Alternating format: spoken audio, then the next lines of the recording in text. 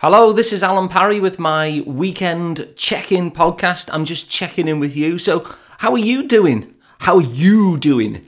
Yeah, never mind me. How are you doing? Hope you had a good weekend. Hope you've had a lovely week as well. Well, I'm recording this at the moment, and it's Sunday. It's what date is it? It's the 9th of July. Early on in the morning, so I'm looking out my window here, and the weather forecast said it's going to be quite nice today. It's still a bit overcast. I kind of hope it stays that way, to be honest. I hate all this super hot weather. I'm a spring man, you see. I think an all year round spring. I'm going to get in touch with Jeremy Corbyn, I think, and ask him to put that in the plans. A spring all year round, that would get my vote. And I'm also expecting a parcel, so at any time you could hear the high drama of a door knock from a very insistent parcel delivery person, and I shall have to pause this and leg it downstairs and open the door and grab me parcel. And I'll tell you what it is, I won't hide it from you. I'm getting like a really long Ethernet cable, because my computer where I'm recording this at the moment is upstairs, but my internet kind of connecting device, router is it called? I'm saying this, I used to work in the computer science department. I should be able to remember words. So so that's downstairs, and so the only way I'm connected at the moment is by a 30-foot Ethernet cable, because I do like video things here and stuff like that with my work, and so I need a hard connection, rather than just the Wi-Fi. So that's what I've got at the moment. Now, this has been something of a saga on Facebook, as I've been... I'm not the handiest of men at all. At all. So there's been this saga on Facebook, because the way I've got it at the moment, I've just got this 30-foot wire draping all over the stairs and across the hall. And I've managed to kind of put it behind the couch so it's not draped across the floor in the living room anymore. But it was like that for many months. So what I'm trying to do... Yeah, and the problem with the current Ethernet cable is, of course, because it's draped everywhere, I've been standing on it and all the cable is frayed away. I'm sure it's a health and safety risk. So I've decided yesterday that I would actually get myself some more cable, a fresh one. And I've got this plan that... It's a plan that was given to me because I was completely nonplussed. And I'm still doubtful about whether I'll execute it well. But my friend Gabby, from the band The Good Intentions, she actually bought me, knowing how bad I am as a handyman, she actually bought me a hammer. Now, when a friend buys you a hammer, what they're implicitly saying is, you're probably not the kind of man who owns a hammer or who has any use for a hammer. And of course, she was quite right. So I've got this hammer now. I've got this hammer, and she's also bought me. These little. I don't know what they're called, but they're like little tacks. So what you do is you tap them in, and it goes and keeps the wire in place. So I've planned out this little route whereby my wire's going to go and be relatively hidden. And so that's the plan. So if the door knocks, I'll just press pause on this. I'll go and get me parcel, and I'll come back up and carry on whatever nonsense I was talking about. So that's exciting, isn't it? It's always exciting to get a parcel rather than a bill. I hate that when you get an envelope and the envelope's brown and you think, oh God, this doesn't look good, and it never is it?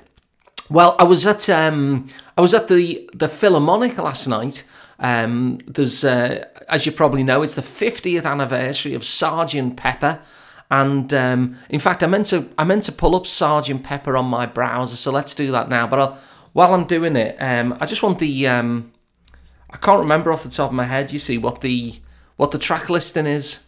So if I go onto my search engine and find out what that is. Yeah, so it's the 50th anniversary of Sgt. Pepper. So they had this thing where the bootleg Beatles were there, and they were doing a concert with the full orchestra, which is pretty cool, isn't it? And we were right at the back of the auditorium, and I can't find this.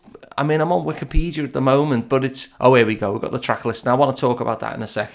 Yeah, so we were right at the back of the auditorium. It was like a present for me dad. My dad wasn't very well at the end of last year, and really battled on through it. And so when I saw this, I thought he'd love this. He's like the number one Beatles fan, both in terms of how much he loves them, how much he excludes pretty much all other music apart from Lonnie Donegan from his consciousness, and maybe me, I don't know.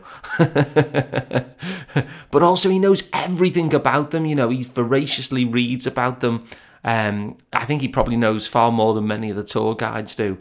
And so I thought, right, when I saw this, the full orchestra, great, we'll go and see that. So me and my mum and dad went, and we were right at the back. So I was on a separate row from them. I was 5 from the back of the auditorium. They were 4 rows from the back. But with it being the bootleg Beatles, I think we actually had a better view, because I've seen them before, and obviously they try and look as much like them as possible, don't they? Because that's the whole point. But when you're close up, you can kind of see their facial features, and you're like, hang on, that's not Paul. Whereas when you're up, all the way back in the gods, you don't get that. You just see these guys bopping around, in Sgt. Pepper costumes, and they kind of do look the Beatles, from that distance. So it worked out really well, but it was quite interesting watching it. Everyone always goes mad about Sgt. Pepper, and I was kind of brought up on the Beatles, and I love the Beatles. I think they're great. And I love the whole range of the Beatles as well. You've got so many different genres within the one band. I really like that. You've got something really folky like Mother Nature's Son, and then you've got something like your blues. So, I love the Beatles, but I've never been that enamoured by Sgt. Pepper in particular. Everyone goes on about it. And I have to say, there's some great songs on there, really, aren't there, when you actually look at the track listing. But one of the things that struck me really was, because they played the whole thing from start to finish. And the thing that kind of interested me was Lennon's influence by this point. We're in 1967, and, by the time of the 10th song, Lennon had really only had a leading role in 2 of the songs. That's ridiculous, isn't it? So you always think of John Lennon as the driving force of the Beatles, but Sgt. Pepper, this thing that is regarded as their kind of magnum opus, he'd only been on 20% of the tracks until we got to Good Morning, Good Morning. So when you think of this, you got Sgt. Pepper's Lonely Hearts Club Band. I think it was all McCartney's idea anyway, wasn't it? He does the lead vocals on that. We then switch to With a Little Help from My Friends. And then we get Lucy in the Sky with Diamonds. So at this point, it's looking pretty straightforward. Then we have McCartney on Getting Better, McCartney on Fixing a Hole, McCartney on She's Leaving Home, which is an outstanding song, I think. And then finally we get Lennon back again for his second number out of the 7, which is Being for the Benefit of Mr. Kite. And then we go to the Within You, Without You with George Harrison. And then we got 2 more of McCartney, When I'm 64 and Lovely Rita. And it's only then that Lennon emerges with Good Morning, Good Morning, and then the classic Day in the Life. And it was just interesting, really, to see that, because I always see Lennon as, well, you see it as Lennon and McCartney, don't you? But it was interesting to me, because I'm aware of some of the spats that they had, around the breakup and after the breakup. And I remember Lennon accusing McCartney of doing grandmother music, and of the Beatles increasingly being Paul's backing band. And I could kind of see on both counts, really, where he was coming from.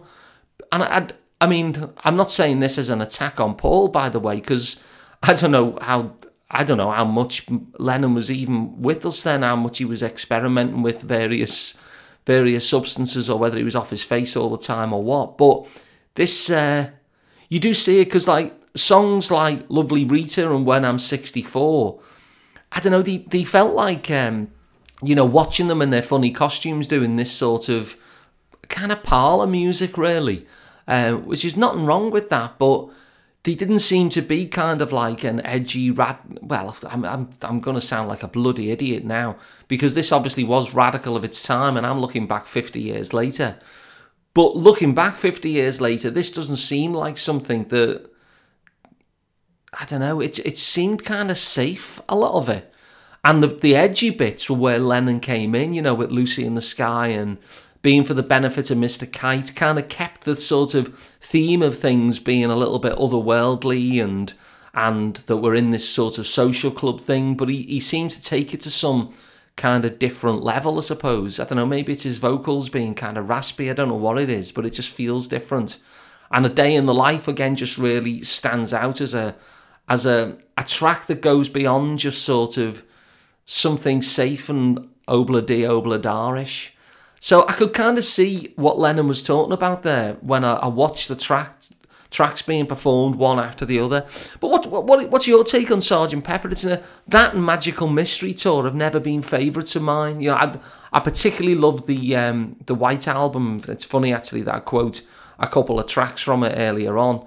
But what's your take on this? Because I really enjoyed the show. Don't get me wrong. I'm just kind of musing on some stuff that I know was going on in terms of the dynamics of the Beatles at the time. And I was kind of seeing Lennon's point of view from it, that it did seem very heavily Paul's baby, this, and it did seem as though Lennon was a peripheral figure. As I say, up until Good Morning, Good Morning, at that point we'd had 10 songs, and Lennon was on equal footing as McCartney and Ringo. George Harrison and Ringo together had the same amount of lead vocals that Lennon had. So it's kind of interesting, really. And I do think when you listen to songs like When I'm 64, great song that it is, and songs like Lovely Rita, I can see what Lennon's talking about, where he starts talking about grandmother music. It doesn't seem that edgy. And it's when Lennon returns that the big explosion of edge sort of happens again with things like, Lucy in the Sky and A Day in the Life and stuff like that. But I'd be interested to hear what you think. It was a great concert, though, and it was great to see the orchestra there. The funny thing is, though, Roger McGough was on reading some poems, and I'm such a Philistine. But poetry, there's certain people that really grab me with their poetry. So this doesn't count for all poetry. I've got a mate, for instance, Alison Downs. When she reads poetry, I'm on edge. I'm on the edge of my seat. I'm listening. But for most poets, I have to say, and Louise Fazakli actually is the same. When she does poetry, I'm listening.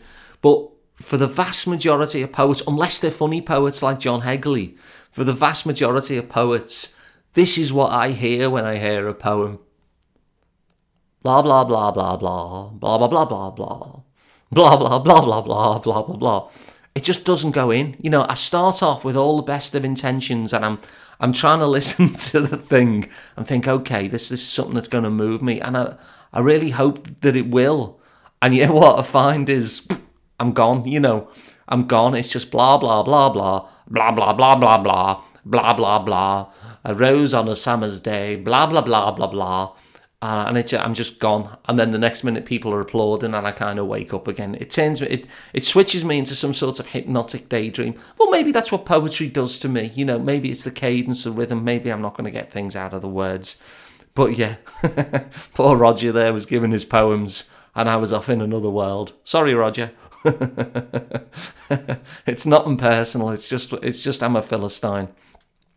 Yeah, so what else has been going on? This is the funny thing that I was thinking. Do you know what drives me mad? And I was thinking this because I went into the toilet at the Philharmonic, obviously. And last week, I've been very cultural the last couple of weeks. Last weekend, you remember, I was at the Sum, which was at the Everyman Theatre. And do you know what's driving me round the twist lately? I don't know if this is the same with you, but I remember the days when using a tap was the easiest thing in the world. You'd go into a toilet that you'd never been to before. You'd have your wee, or more if you're that way inclined. Not me personally. I like to go on my own toilet for anything more than a wee.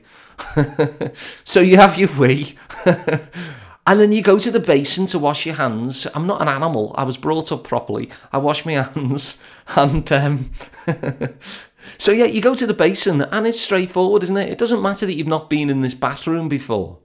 You go to the tap, you twist it, water comes out, you wash your hands and you twist it back again and the water stops. And this was true of every bathroom, so life was easy.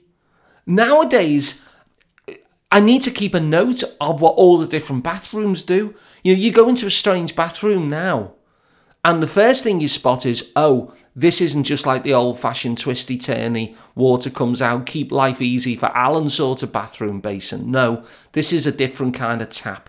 So this is one of these taps, and it's going to turn on automatically. Now, there's loads of there's like 1,000,001 ways for a tap to give you the water automatically. Listen, tap manufacturers with all your automatic gizmos, you need to have a conference. You need to come together and have some sort of industry standard about how the water's coming out, because I'm doing about 20 different things before I finally figure out. I'm tapping on the top, I'm waving my hand underneath the tap itself, then I wave my hand over the top of the little thing that you would normally twist. I'm basically getting water out through modern dance at the moment. So, and I look an idiot, and everyone else is doing it as well. We're all kind of tapping and waving and turning our face this way or that way until the water eventually comes out. And just have a conference, have a big meeting, get your designers together and just agree an industry standard so I can go into a bathroom and just know how the tap is going to work, rather than thinking, okay, this has got some sort of automatic gizmo on it. God knows what it is. And now it's my job to try and figure it out. The show's starting again in 5 minutes. I'm not sure I'm going to make it.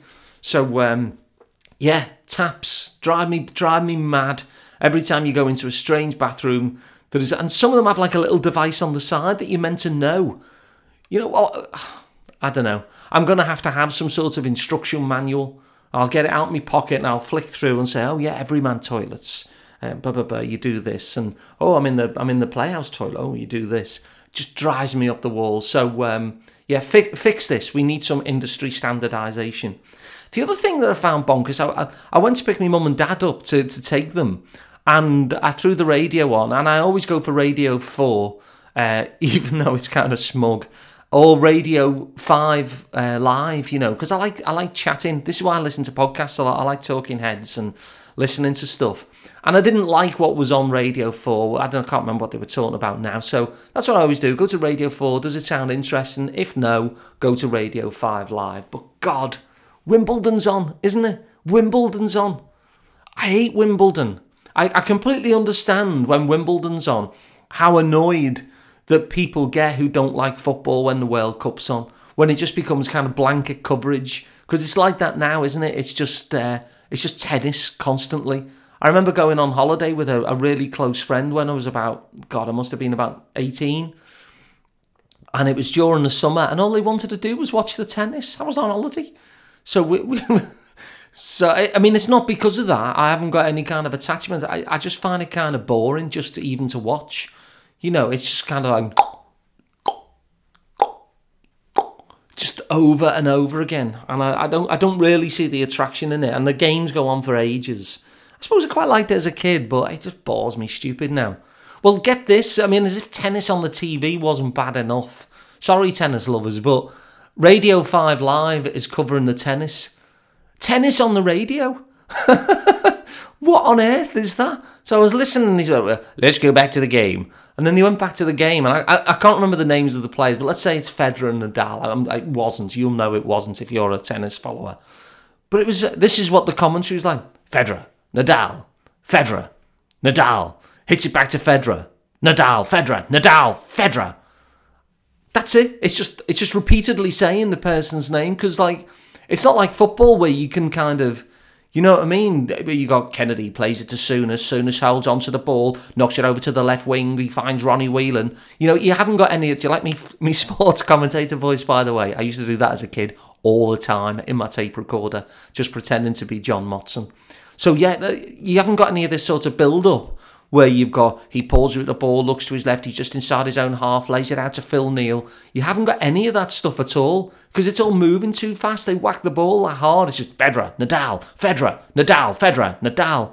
I think they should just have 2 buttons, just 2 buttons, and they just save your voice, lads, save your voice. Just press the Federer button, press the Nadal button, Press the button, Federer. Press the button, Nadal. Federer, Nadal. And then every now and again, a 15 love. So yeah, that meant I was driving to mum and dad's with no amusement whatsoever. I had to turn the radio off. The most bonkers idea. Do you listen to tennis on the radio? I mean, does anyone listen to tennis on the radio and get any enjoyment from it? Surely you could just pop in every now and again and go, by the way, Federer won that one. Oh yeah, Nadal held his serve. Every couple of minutes. I could understand that, little news updates, but not Federer, Nadal, Federer, Nadal, Federer, Nadal. That's not radio, that's bonkers. Anyway, I'm ranting. So what else did I want to talk to you about? Yeah, I'm doing my weight loss thing. Well, this had a good start. Do you know, I followed my system perfectly. As you know, I'm trying to lose a pound in the first week, and then the week after I'll try and lose a half a pound so I can slacken off the calories, and then a quarter of a pound. But it's been so easy keeping with the system. I'm actually going to stay with another pound loss. I'm not gonna extend my calories. I'm just going to keep with it. And I've got my mate Mark as well. Mark Woods is on board with this too. So he's actually starting from a slightly higher vantage point. So his task is a little bit bigger, but he's going to be sending me photographs of his scales with him stood on them, obviously. So I can see what the actual weight is.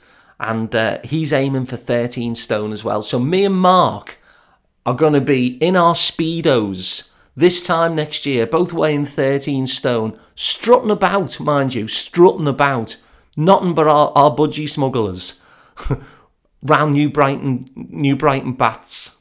And I know it doesn't exist anymore, but we're having it rebuilt just so we can do that. Yeah, strutting around the fountains.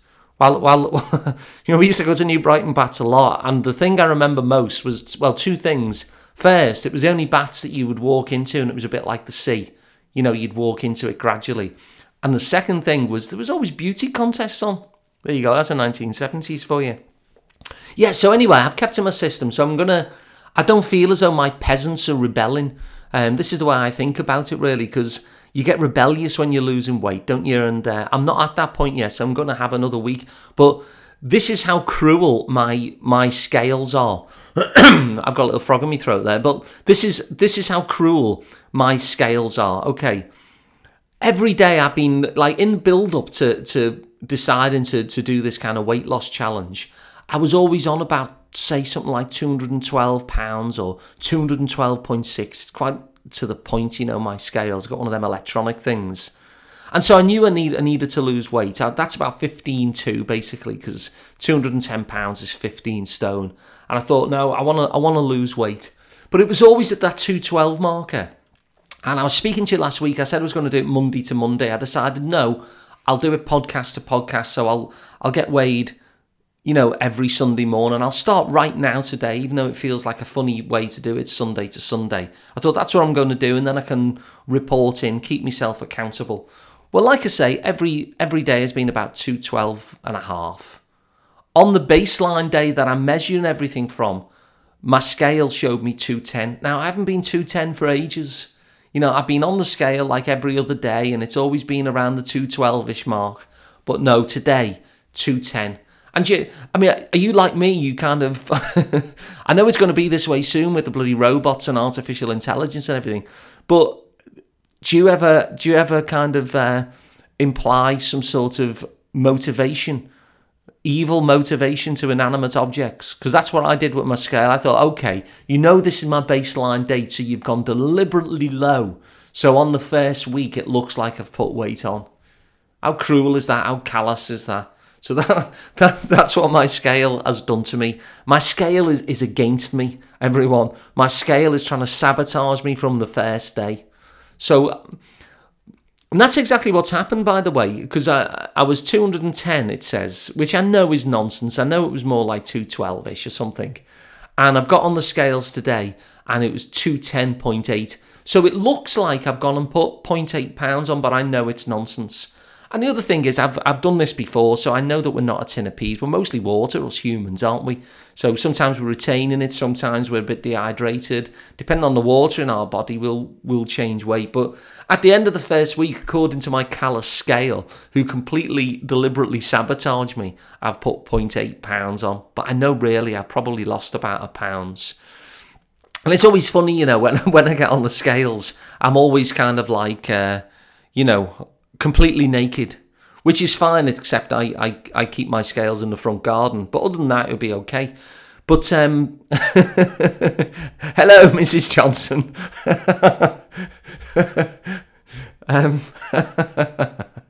No, they're in the bathroom, don't worry. But I'm completely, if I could take my glasses off, I would. And the only reason I don't take my glasses off is I can't see that far. I can't see 6 foot down to where the scales are.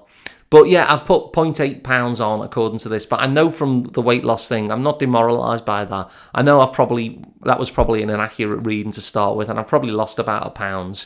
And at the end of the day, I'm gonna be weighing 182 pounds this time next year. That's my vow, and you're gonna keep me on track, aren't you? You're gonna be my public accountability. Of course you are. Thanks for that. And Mark will be the same. So get that date in your diary for me and Mark strutting around in our Speedos. Yeah, I've got quite a lot to talk about today, actually. I'm quite enjoying having these little chats. I was actually thinking, it seems a long... I mean, this is an experiment, isn't it? But I'm enjoying it. Are you enjoying it? Let me have any comments. I've actually had some comments from listeners. I almost said readers then. But you don't read a podcast, do you? Unless it's transcribed. Yeah, so when it first launched, Mike Wood got in touch. So thanks for that, Mike. He said, great start to your podcasting career, interesting stuff, and I loved the song, though it brought back some bad memories. That's the Fare Thee Well song, I think, from 2 weeks ago, wasn't it? It was the song of the week. Yeah, it's kind of a sad breakup song, so so apologies for that, Mike, bringing it up, but I'm glad you like the song, glad you like the podcast. And my old mate Crispin from Nottingham got in touch to say, really enjoyed this, Alan.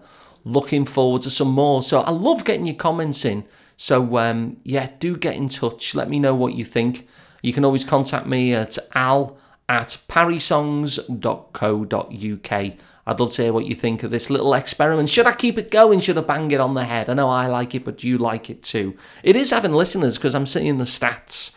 And it's sometimes around about midweek, I think, I wouldn't mind having another little natter, see how you're getting on, see what you're up to, and let you know what I'm up to. I was actually at Billy Bragg on Monday, so keeping things all musical. He was giving a talk, again at the Phil actually, but in the little back room, which I've not been in before since it's been done up. But he was talking about skiffle. He's got a new book out, and he was fascinating. He really knows his onions. And he was talking about the skiffle movement and Lonnie Donegan. And my dad's a massive Lonnie Donegan fan, as I mentioned earlier on. But it was funny because as he was describing what was revolutionary back then for people of my dad's generation, I was thinking about Billy and thinking, Billy was that for me, really, because I've always loved music. And then in the early 80s, I fell out of love with it a little bit because I was becoming politicised really very young. And I'm talking about like 12, 13, which I know I should have had a childhood instead. But I was getting politicised instead. And all this stuff was happening with Thatcher and no musicians, no one seemed to be talking about it. I mean, playwrights were, people like Alan Bleasdale with Boys in the Black stuff and things like that. But musicians were just, I don't know, Duran Duran were doing videos on kind of yachts and stuff. And I thought, what the hell's this? And then Billy Bragg emerged. So, Billy, you were my Lonnie Donegan. And the interesting thing about that as well, that kind of goes full circle, is, Woody Guthrie's my big hero and people like Ewan McCall. Well, I only got into them because of Billy Bragg. I thought Billy Bragg was the bee's knees when I was 13 and I first encountered him. And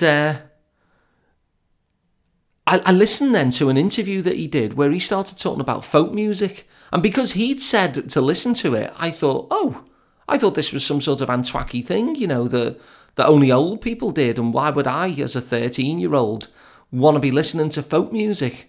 But I did. I started getting into it, because he'd said listen. So I managed to get some Woody Guthrie stuff. I couldn't go on the internet back then, obviously, to scour it. I got some Ewan McCall. And by the time I was 16, I started going to Jackie and Bridie's folk club.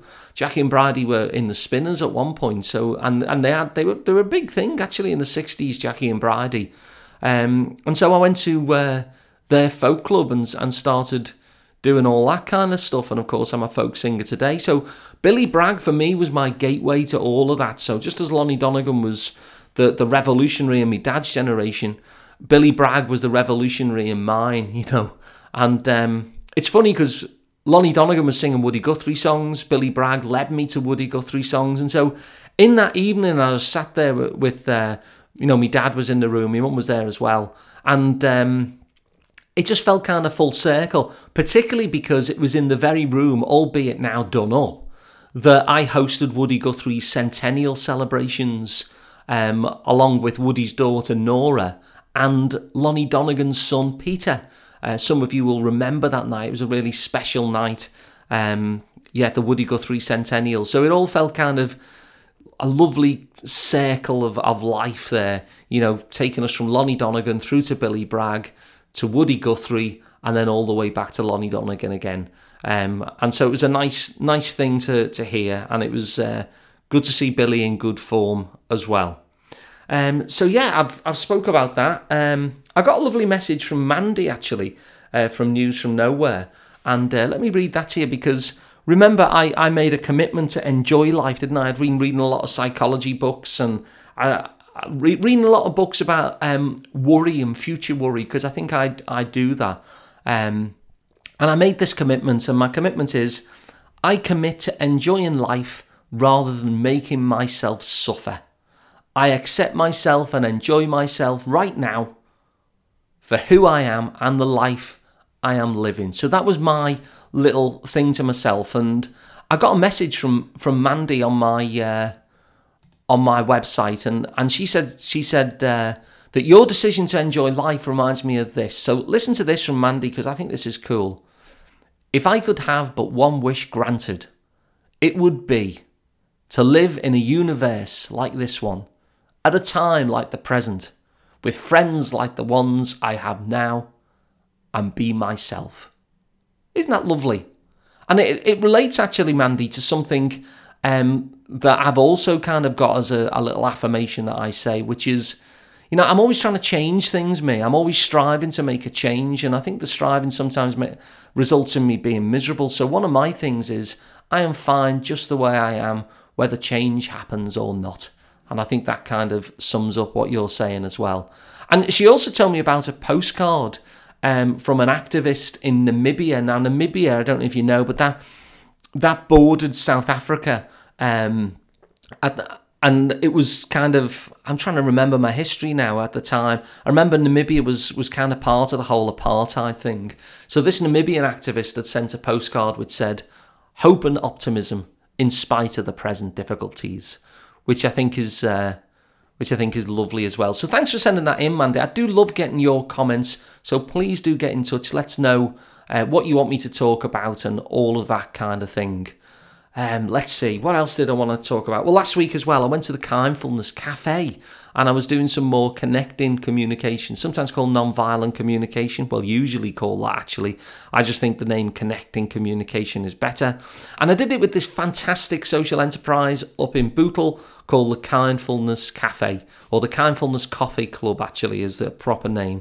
And I'll be back there next week doing a little bit more. Lovely, lively, engaging group. And I really enjoyed spending my time there. So if you're in that area, or if you're a local business and you want to help them out doing the good stuff that they do, then give them a shout up on Knowsley Road there in Bootle.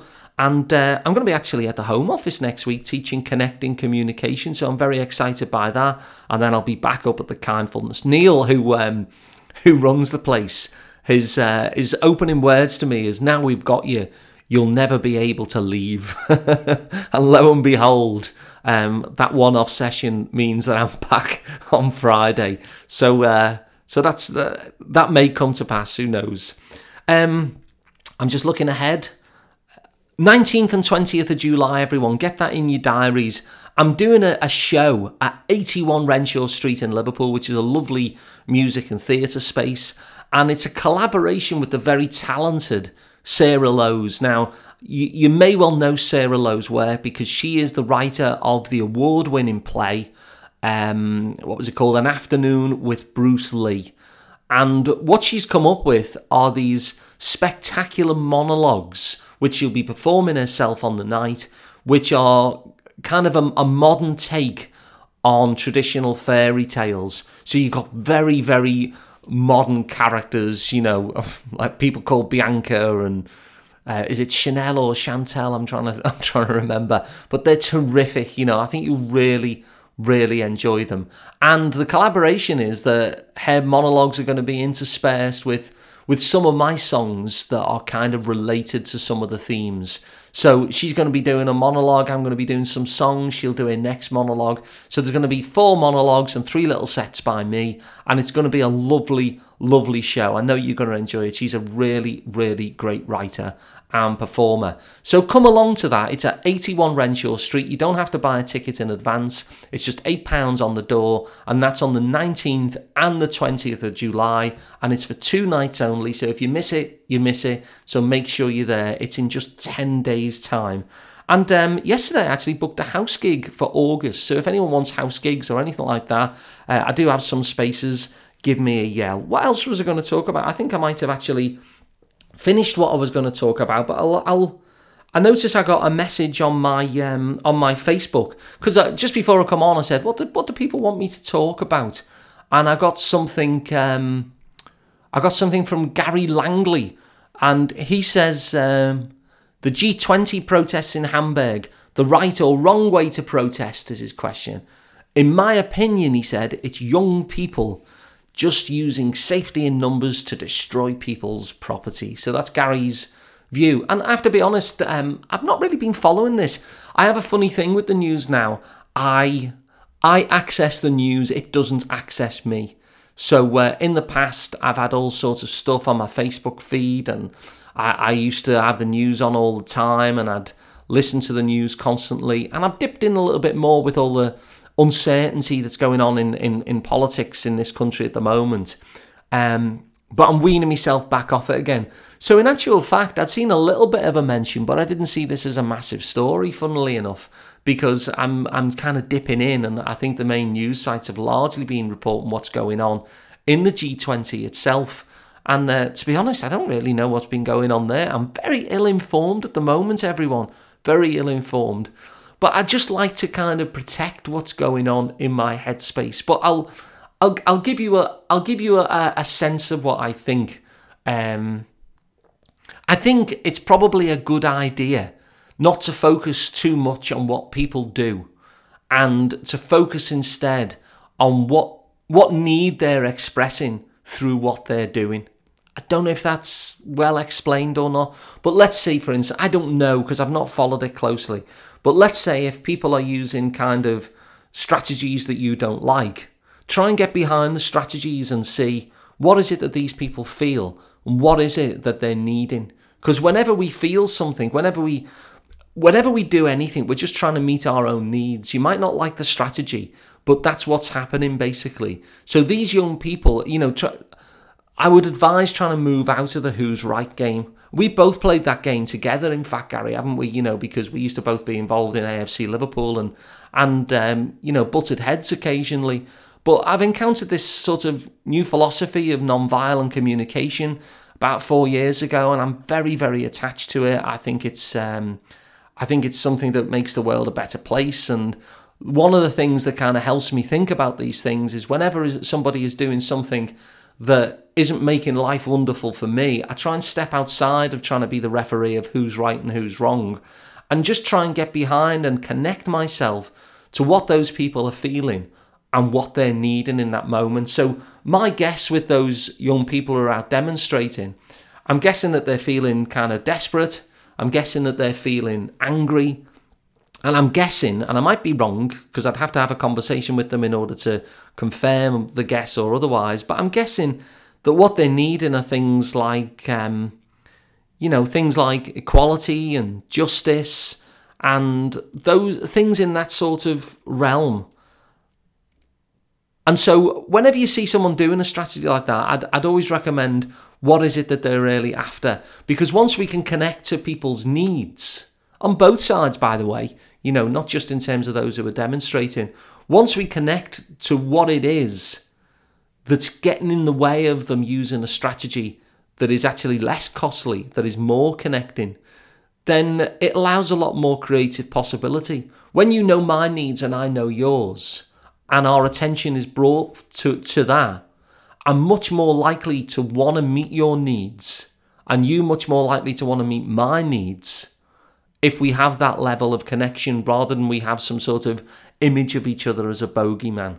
So I think that would be my way of looking at it, not to get into the who's right or who's wrong game, but to try and think what are the needs of the respective sides, and once we have them on the table, we can then come up with strategies where neither side has to drop their needs, but we'll come up with a new strategy which can ensure that both of those needs get met. And I think in any conflict situation, wherever there's upset or distress or anger or conflict or violence or pain, that's normally my go-to approach now. I try as much as I can. Obviously, it's harder when it's in personal relationships, but even there, I'll try and get to the point where I'm trying to focus on what the person is feeling and what the person is needing in that point. And when my attention is drawn to that, I find myself much more willing to try and meet that person's needs.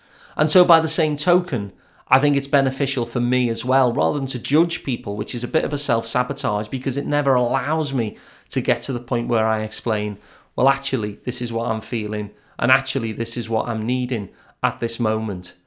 I think a lot of the times in relationships, we act out, don't we? We act out in order to try and alert the other person to how much pain we're in.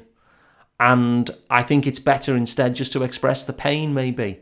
And that leads you then to being able to express what your need is.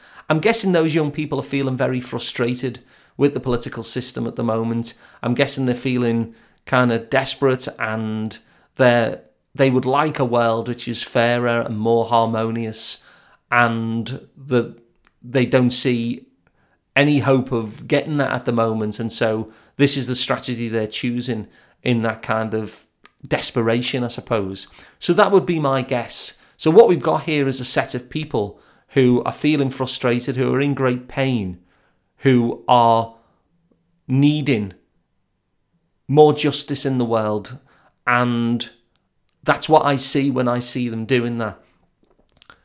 You might not like the strategy, but what I would always invite you to do is to think less about what people do, what people say, what people think, and just use that as a window to get behind all of that, to see what is it that people feel, what is it that people need, and then try and come up with a strategy that meets their feelings and needs and meets your feelings and needs as well. And then start connecting, start communicating on that basis. I wish I'd have done that, 9 years ago when I was involved in AFC Liverpool, and maybe I could have helped people connect to what they were needing too. And, maybe we wouldn't have butted heads in quite the same way as we did. So I think that's my approach to conflict now.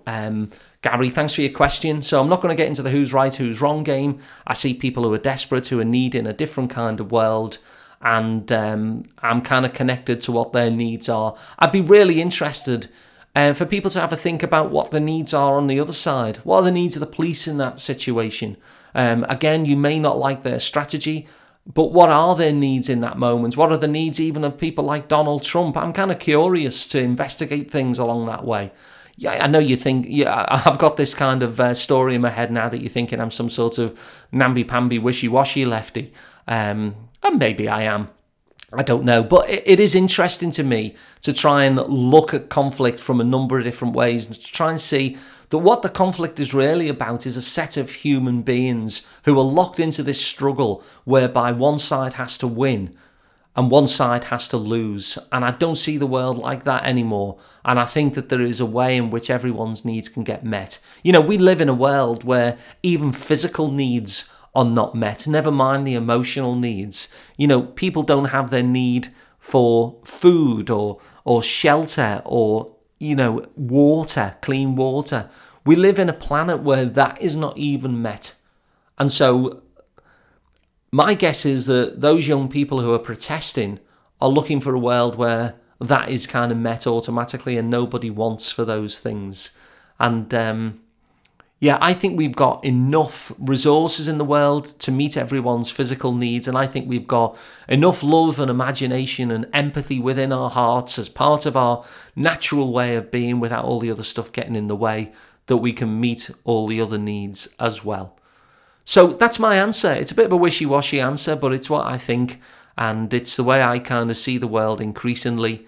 And it doesn't stop me being on the side of justice and on the side of equality and wanting those sorts of things, but it does mean that I see things in a slightly different way than perhaps I used to. So what do you think about that? I'd love to hear what your thoughts are. It might be a very different answer than you thought that I would give, but this has been the impact, I suppose, of this kind of new consciousness of what would you call it, kind of focusing in on people's feelings and needs much more than trying to be a referee on the world and be Judge Judy on everyone and decide who's right and who's wrong. So I would love to hear what you think about that. Well, I think I've talked your ear off lots, haven't I, on all sorts of things. We're 45, 46 minutes in. I still haven't had the knock on the door, so that's good, isn't it? Because it hasn't interrupted our little chat. And I will see you on Sunday. So let me know, what is it you want me to talk about? Have you got any questions? You got anything that you want to share? Because it makes it nice in two ways here. I'd love to hear from you as well. And I'm going to play you out now with this week's Song of the Week. Tatty bye. See you next Sunday.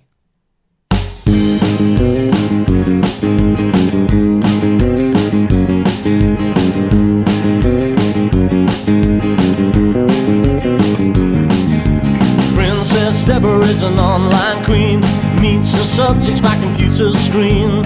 If you met her, you know what I mean. Princess Deborah is an online queen. Princess Deborah makes me vexed.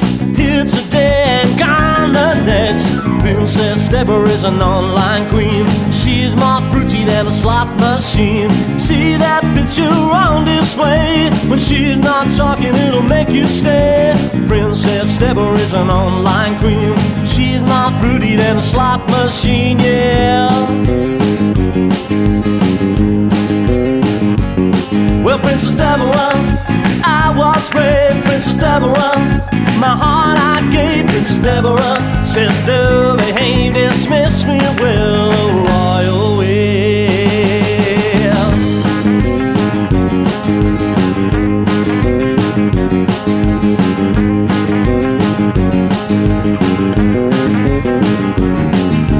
Princess Deborah has me in her debt. I pay homage on the internet. When she talks to me, she makes me sweat. Princess Deborah has me in her debt. Princess Deborah was a virtual crown. She loves on, we bow down. Oh, Princess Deborah has me in her debt. I wanna love her, she don't know it yet. She makes chat rooms so exquisite when she pays a royal visit. Princess Deborah has me in her debt. I wanna love her, she don't know it yet, no.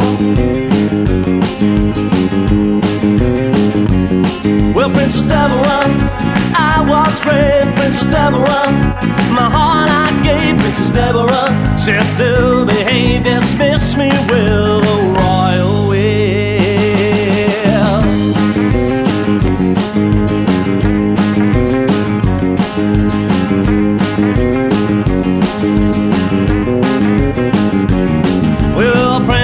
Deborah's a girl for me, makes me love the aristocracy. She's my favorite cyber VIP.